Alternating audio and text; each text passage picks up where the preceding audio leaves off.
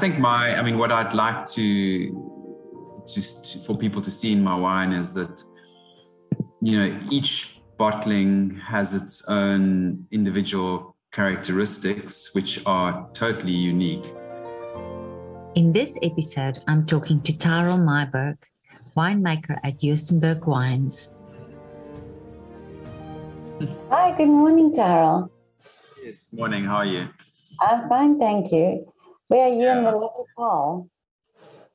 But I'm in Paarl, yes. I'm at Joostenberg Wines. And I'm sitting in one of the old buildings, which we use as a tasting room. Oh, that's beautiful. Yes. And it's lovely, sunny and still warm in Paarl.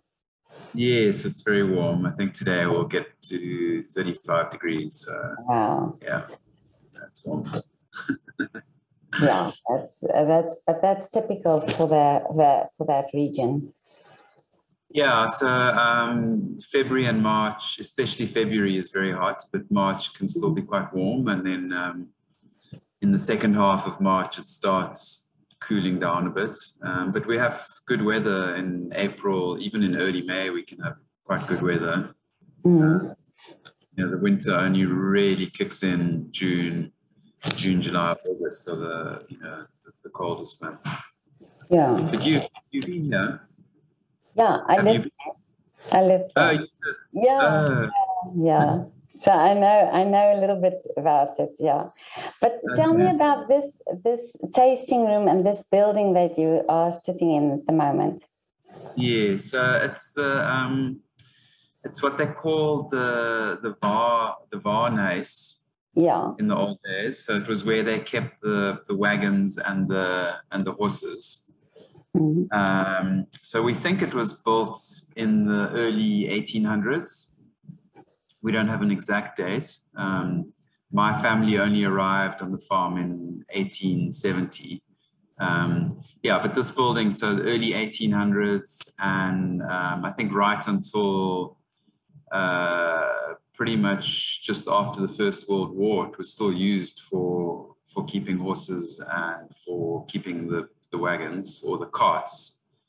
And then I think after the Second World War, especially, the function of the building changed quite a bit. And my grandfather and then my father were farming with pigs. So part of it was used for keeping pigs.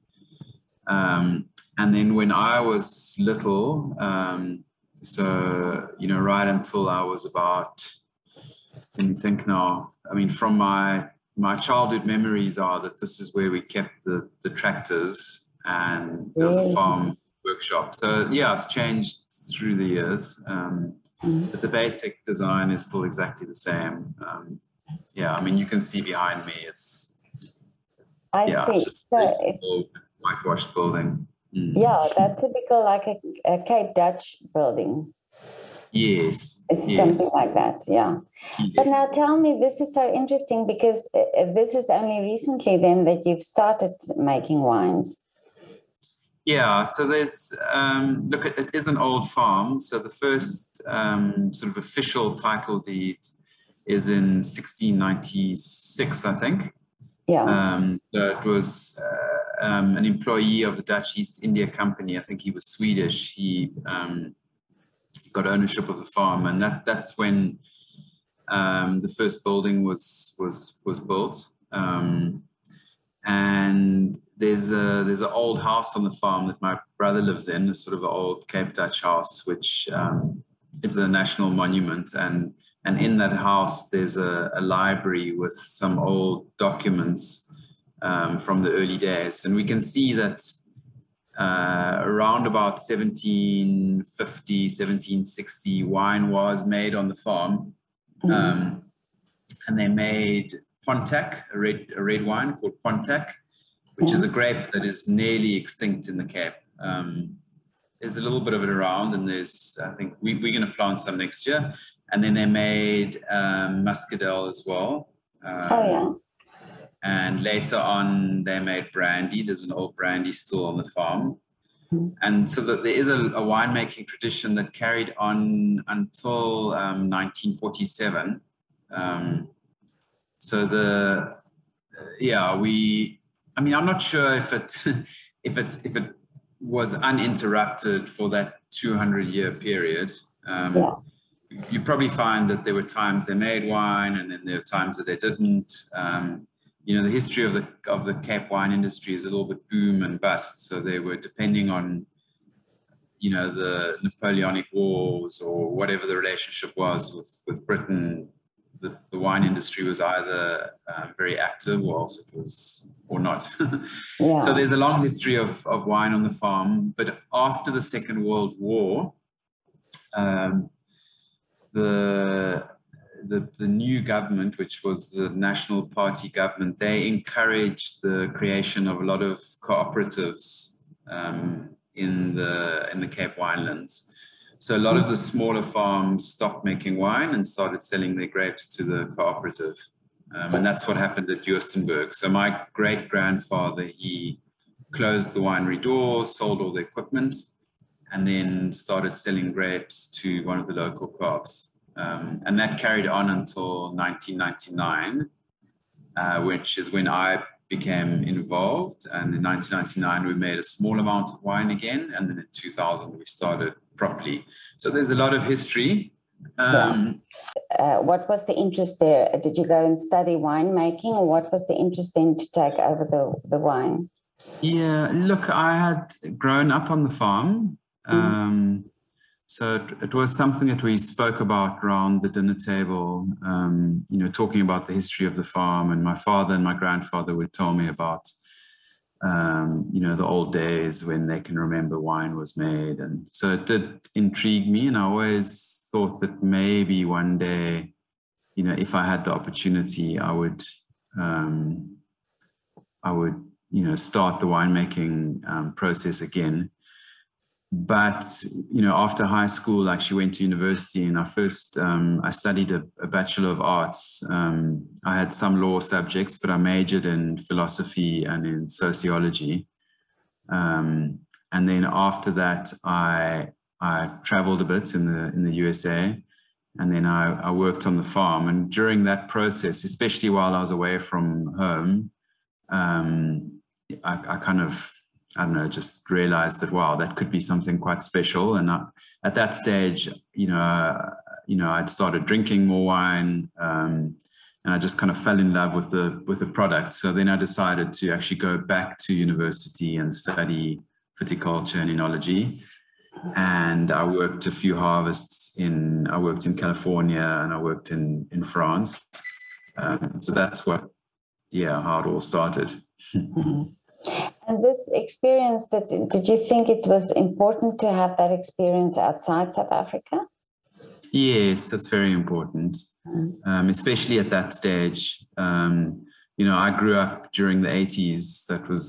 Those were my high school years, in the sort of the deepest, darkest part of the sort of apartheid era. And we were very isolated. And the one thing about wine is if you want to make kind of fine wine, you need to taste and drink fine wine. And not only that, you need to experience other cultures and especially food. And you can only get that through traveling, really. Cape Town has changed now. There are much better restaurants, and there is more imported wine and so on. But I think at the end of the day, you just don't get the same experience. The best experience is really to just kind of live it. So it doesn't really matter. You can be working in a French winery, for example, and you can be, spending most of your time doing kind of almost manual labor. It's you cleaning things. But you infuse the local, culture and food. And I think that's very important. It's mainly about kind of just broadening your mind and experiencing something.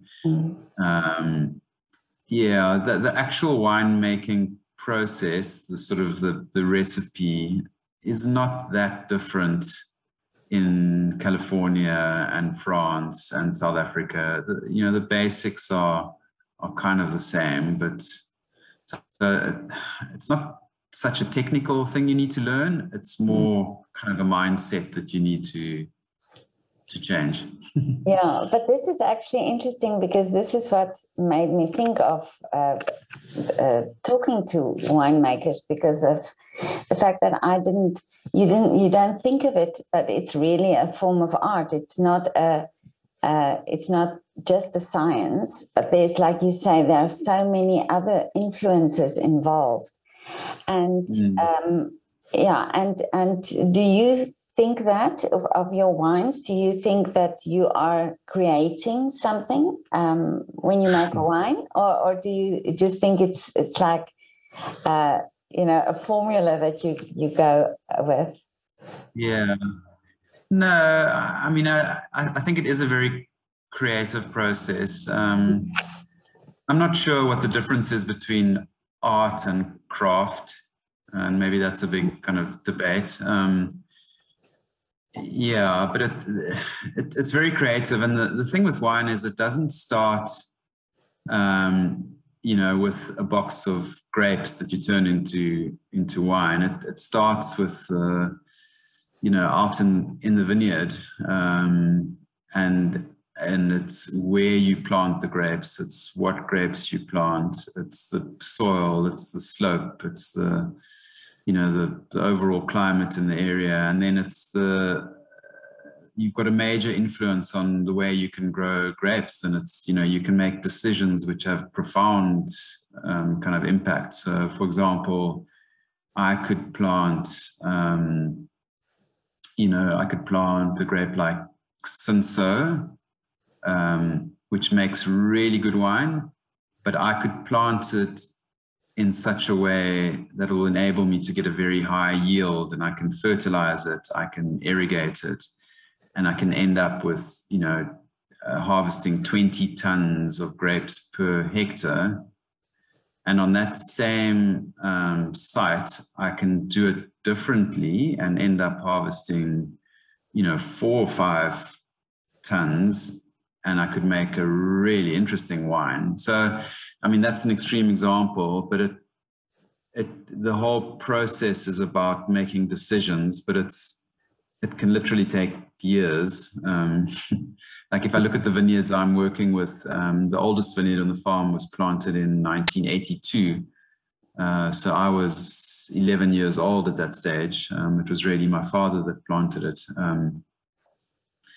But, so what he did and the way that I've managed the vineyard since then, and the vineyard is now 40 years old, has an impact on the wine. Wow. Yeah. So it is it's quite a long-term process and quite an elaborate process. Ultimately, I mean, is it art? I mean, I would think so, yes. Yeah, because is it an art form? Yeah, but I'm also thinking so it's the taste of the wine, of course, but there's so much around. I mean, if I just look at your tasting room, so this is part of your story, and this is part of how you sort of give this experience of the wine and your label and the whole thing around it. Yeah. Yeah. I think what I'd like to for people to see in my wine is that, each bottling has its own individual characteristics, which are totally unique. And there's now you have to tell me. And then there's a story behind. Yeah. So, for example, I've got some bottles here. We just redid some of our packaging. So, I'm not sure. Can you? Yeah, I can see. Yeah. Oh, that's on it. Yeah. Yeah. So this wine is called Fairhead. And anyway, I can't. And Fairhead was my mother's maiden name. And when she arrived on the farm, she had this passion for flowers, and she planted the most amazing gardens. And then she actually started a cut flower business, and she did flower arrangements at weddings and She sold wow. flowers. I mean, that really was her. She kind of spent her life, her adult life, focusing on that. So that inspired me to make this specific wine. And what I've done is I've taken all the white varieties we have on the farm, and I've made a blend of all the white varieties. And some of them are quite aromatic varieties. So it's Chenin Blanc, which is not very aromatic, but then it includes Roussanne, Viognier, and Alvarinho, which are quite aromatic. And for me, it's I'm trying to express almost like a bouquet of flowers. So she would walk around her gardens and pick, roses and greenery and poppies and different things, and end up with a beautiful bouquet. And that's kind of what I'm trying to do with that wine. That's amazing. Yeah. And what did your mom say about this? Yeah, no, well, she passed away a few years ago, but she... Oh, I'm so sorry. She did, she enjoyed it. And then, it goes through to the label. So, so all these little flowers on the label are actually species that grow wild on the farm and in the neighborhood. But the next generation, so myself and my wife and my brother and his family, we all live on the farm. We've also got a passion for gardening, but we've got more of a passion for kind of wildflowers. So we're trying to re-establish the kind of the endemic, natural side of the farm. So that also comes through on the labels, but also I think in the wine. So that's the story of that wine. So every wine has a different story. This one, for example, is called Die Achteros. And it's made from the oldest vineyard on the farm. That's a vineyard planted in 1982. And that's a close-up of the vines, the bark of the vine. That's where the drawing came from. The artist is... I want to ask who's the artist of this, because it's beautiful. Yeah, so you can actually look her up on Instagram. She's a young artist in Cape Town. Maria Magdalena Campbell is her name. I will definitely look her up. Yeah. So that's so the idea is to have a range of wines. We've got 6 wines, and each one has got a very specific kind of story and what is that wine that you said, the Achteros? The Achteros. So it's a Chenin Blanc. Yeah. And it's an old vine Chenin Blanc. And the reason we call it the Achteros is because there's Achteros in English is the hind ox. So in the old days, when oxen were used to pull the plows or the wagons, the smallest ox was always put in the back of the team. And as it got bigger and stronger over the years, it would work its way to the front of the team. And there's a saying in Afrikaans, agter ons kom ook in die kraal, which means, literally it means the hind ox also gets there. Yeah. But figuratively it means, if you start doing something and you're inexperienced or you're not very good at it at the beginning, you just need to carry on and eventually you'll get there. So don't give up. And this vineyard, for the first 25 years, we sold the grapes. And we didn't think it was a very special vineyard, but as it got older, we realized actually this is our favorite vineyard on the farm. So, really, with time, it just got better and better. So that's the story behind that wine. And that's the one. That's wonderful. So this is a Chenin Blanc. Yeah. So it's so this is a blend of various Chenin Blanc vineyards on the farm, and the images of the vine's roots with the soil-borne fungi called mycorrhiza. Yeah. So, we farm organically. Interesting. That's a big part of what we're doing. And it's all about looking after the soil and improving the soil. That's the main aim of, organic farming. I mean, soil is everything. Soil is life. And if you look below the soil surface or look at soil under a microscope, you'll see that there are literally billions and billions of microorganisms that live in the soil. And I think what's becoming quite interesting in the last decade or two, there's been a lot of research, with what's actually happening down there. And there are these communities of microorganisms that actually play a very important function to the life of any plant, including a vine. And what they found is that the roots of a plant, they can absorb moisture, and there are some basic nutrients and that they can absorb directly from the soil, but a very big part of their nutrients are actually absorbed through the relationship they have with these microorganisms. So what happens is, especially mycorrhiza will convert these nutrients into a form that the roots can then absorb. So the microorganisms are almost like a conduit. So without these microorganisms, the plant actually can't survive. So it's a symbiotic relationship between the roots and the microorganisms. And what that kind of tells you on a practical level is that you really need to make sure your soils are very alive and full of microorganisms in order for your plant to be healthy, to build resistance to disease and pests. So that label is kind of trying to illustrate the whole, relationship between the roots and these microorganisms. But that is amazing that you did that, and that this is the same that we now read so much about our microorganisms in our bodies as well. Yes.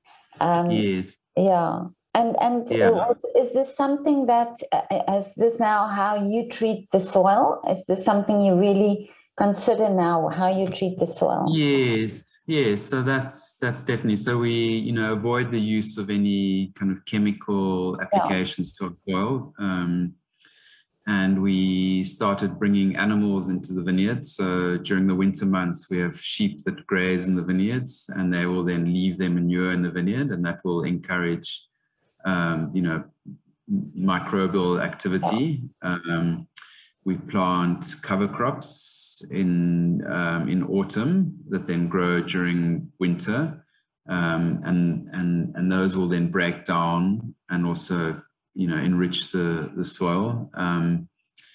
So I mean that's a big focus for us, is doing whatever we can to increase life in the soil. The other thing is we try and avoid plowing as much as possible, because in our climate, as soon as you plow the soil, you have a lot of carbon dioxide, which is released into the atmosphere. So the CO2, gases. But you also, because we have so much sun, you end up exposing the microorganisms to the sun and actually killing them. So if you plow too regularly, you actually end up kind of killing your soil. So that's quite a big thing. So on a practical level, sometimes it's difficult to manage that, because there are certain short-term benefits to plowing, because you can eradicate weeds which compete with your vines, but the long-term effect is very negative. So you always need to kind of be aware of that. So you can't think about what's happening next month. You've got to think about what's happening in the next 100 years. And can you, because I heard also from a winemaker that the soil really also influences, or that they don't really know how much the soil influences the taste of the wine. But do you think this organic way of growing or treating the soil will in effect change the taste of wine in the long term. If you think of how you are treating the soil and over, say, a period of 20 years, your grapes will be different. Yeah, look, I think it's difficult to pinpoint an exact sort of flavor compound that will then come through, because it's organic. I think it's more about just improving the health of your soil and therefore improving the health of your vine. And if you have a healthy vine in a healthy environment, you will grow fruit which is kind of tastier and less reliant on chemicals. So it's there's a big debate about minerality in wine and flavors that you get in your wine because of the soil. And it's difficult I think scientists haven't managed to take a glass of wine and to isolate the flavor and link that to the specific rock formation that the soil was derived from. That it's not an exact it's difficult to. So it is an art. It is not a science. Yes. Yeah. No. That's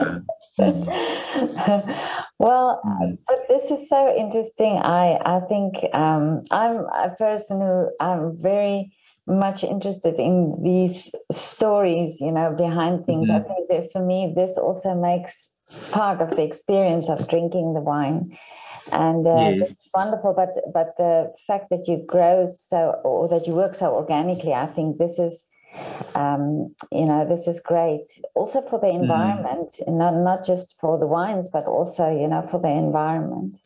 Yeah, no, I think, look, the decision was twofold. I think in the first case, it is about, everybody needs to do what they can to look after the environment. And we've all, consumers can make decisions which have a radical impact on the product that's available. So if more people buy, I don't know, organic tomatoes, for example, eventually that's going to change the way tomatoes are farmed. And in my case, wine is really a luxury product, and I think I have the opportunity to make a difference with the way I farm. So I think I've got a duty to do that. So I think just kind of almost on a moral level, we all need to do what we can to make a difference. Luckily, it's kind of easy for me. And then secondly, I do, we've just had this discussion, but I do think that organic farming is a way of improving your soil, and I think ultimately that will allow me to make wine which is more kind of authentic, which is more true to my little space on earth. And I think wine must be good, it must be delicious, but I think wine should also be authentic. I think if you're having a bottle of Joostenberg, it shouldn't taste like a Chenin Blanc from Chile or from the Loire Valley. It should taste like it's coming from a specific place. And I think the whole organic way of doing things helps me to kind of move towards that ideal. Well, I studied philosophy. No, but it's wonderful. But I mean, already in your labels and the way you have you approach the wine is so different and also interesting. And I think this is the wonderful thing about these specific. I mean, this is what I miss about South Africa is this. All these different wines that have these stories and the farms where you visit and you can taste, and it's wonderful. Now, I just want to ask you, what's your wish for the future? Oh, that's a difficult question. You know what? I've got kind of a very when it comes to my wine business, I've got a very simple philosophy, I think. I'd like to have a wine business which obviously it needs to be profitable, otherwise nothing is possible. So that's important. But as important, I want to have a business that creates opportunities for everybody that works with me, and an opportunity to improve their lives. So that's important. And then the other thing is, I would like to leave one day when I stop farming. I would want the condition of the farm, the environment, the soil to be better than when I started. Mm-hmm. That's important. So I think the social aspect and the environmental aspect are both very important, high up on my wish list. Yeah. And it's something that you think that you would love for your children to carry on with? Yeah, I'm not very. I've got two sons, and I want them to follow their dreams. I mean, if either of them decides they want to get involved, then I would be happy for them to do that. But I think it's very important that there mustn't be any pressure for them to do that. They need to do whatever they want. Yeah. But at the moment they're 16 and 18, so it's a bit early. Okay, so they're not there yet. Exactly. But I want the last thing. Can you do a shout out? Can Joostenberg Wines do a shout out to a restaurant or a coffee shop in your area? Yeah. Is there a place that you visit regularly? Yeah. Look, in Stellenbosch, we go to a restaurant called Genki. Yeah. Quite often, which is a bit of a Japanese and Asian influenced restaurant. I really enjoy that. I often go to the restaurant at Glenelly, which is another winery. It's called the Bistro, which is a more kind of a traditional bistro style food. And there's another restaurant in Stellenbosch, which is actually brand new, called Rykaarts. Mm-hmm. Rykaarts. That's also a really good restaurant, and a new restaurant. What do they have on their menus? I mean, what type of restaurant? Look, I'm guessing it is a little bit of a French inspired in a way, but with a South African twist. Mm. Okay, so I'll find those links and put them also in the description. Then that's a good way to link. But thank you so much for your time and for talking about your wines and your beautiful winery. And where is this? Where can this be found or bought? Do you export? Yes, we do export. Unfortunately, we don't export to Austria. Oh, okay. But we have got a very small importer in Germany called Cape Winelands. Yeah. And they are in Bonn, actually in Cologne. And then we've got an importer in Utrecht in Holland, which is, it's quite important. Mm. So it's time to start exporting to Austria now. I know, yeah. Hopefully we'll get that right at some stage. Tyrrel, thank you so much for your time and happy harvesting. Thank you very much. Okay. Thank you. Bye. Bye.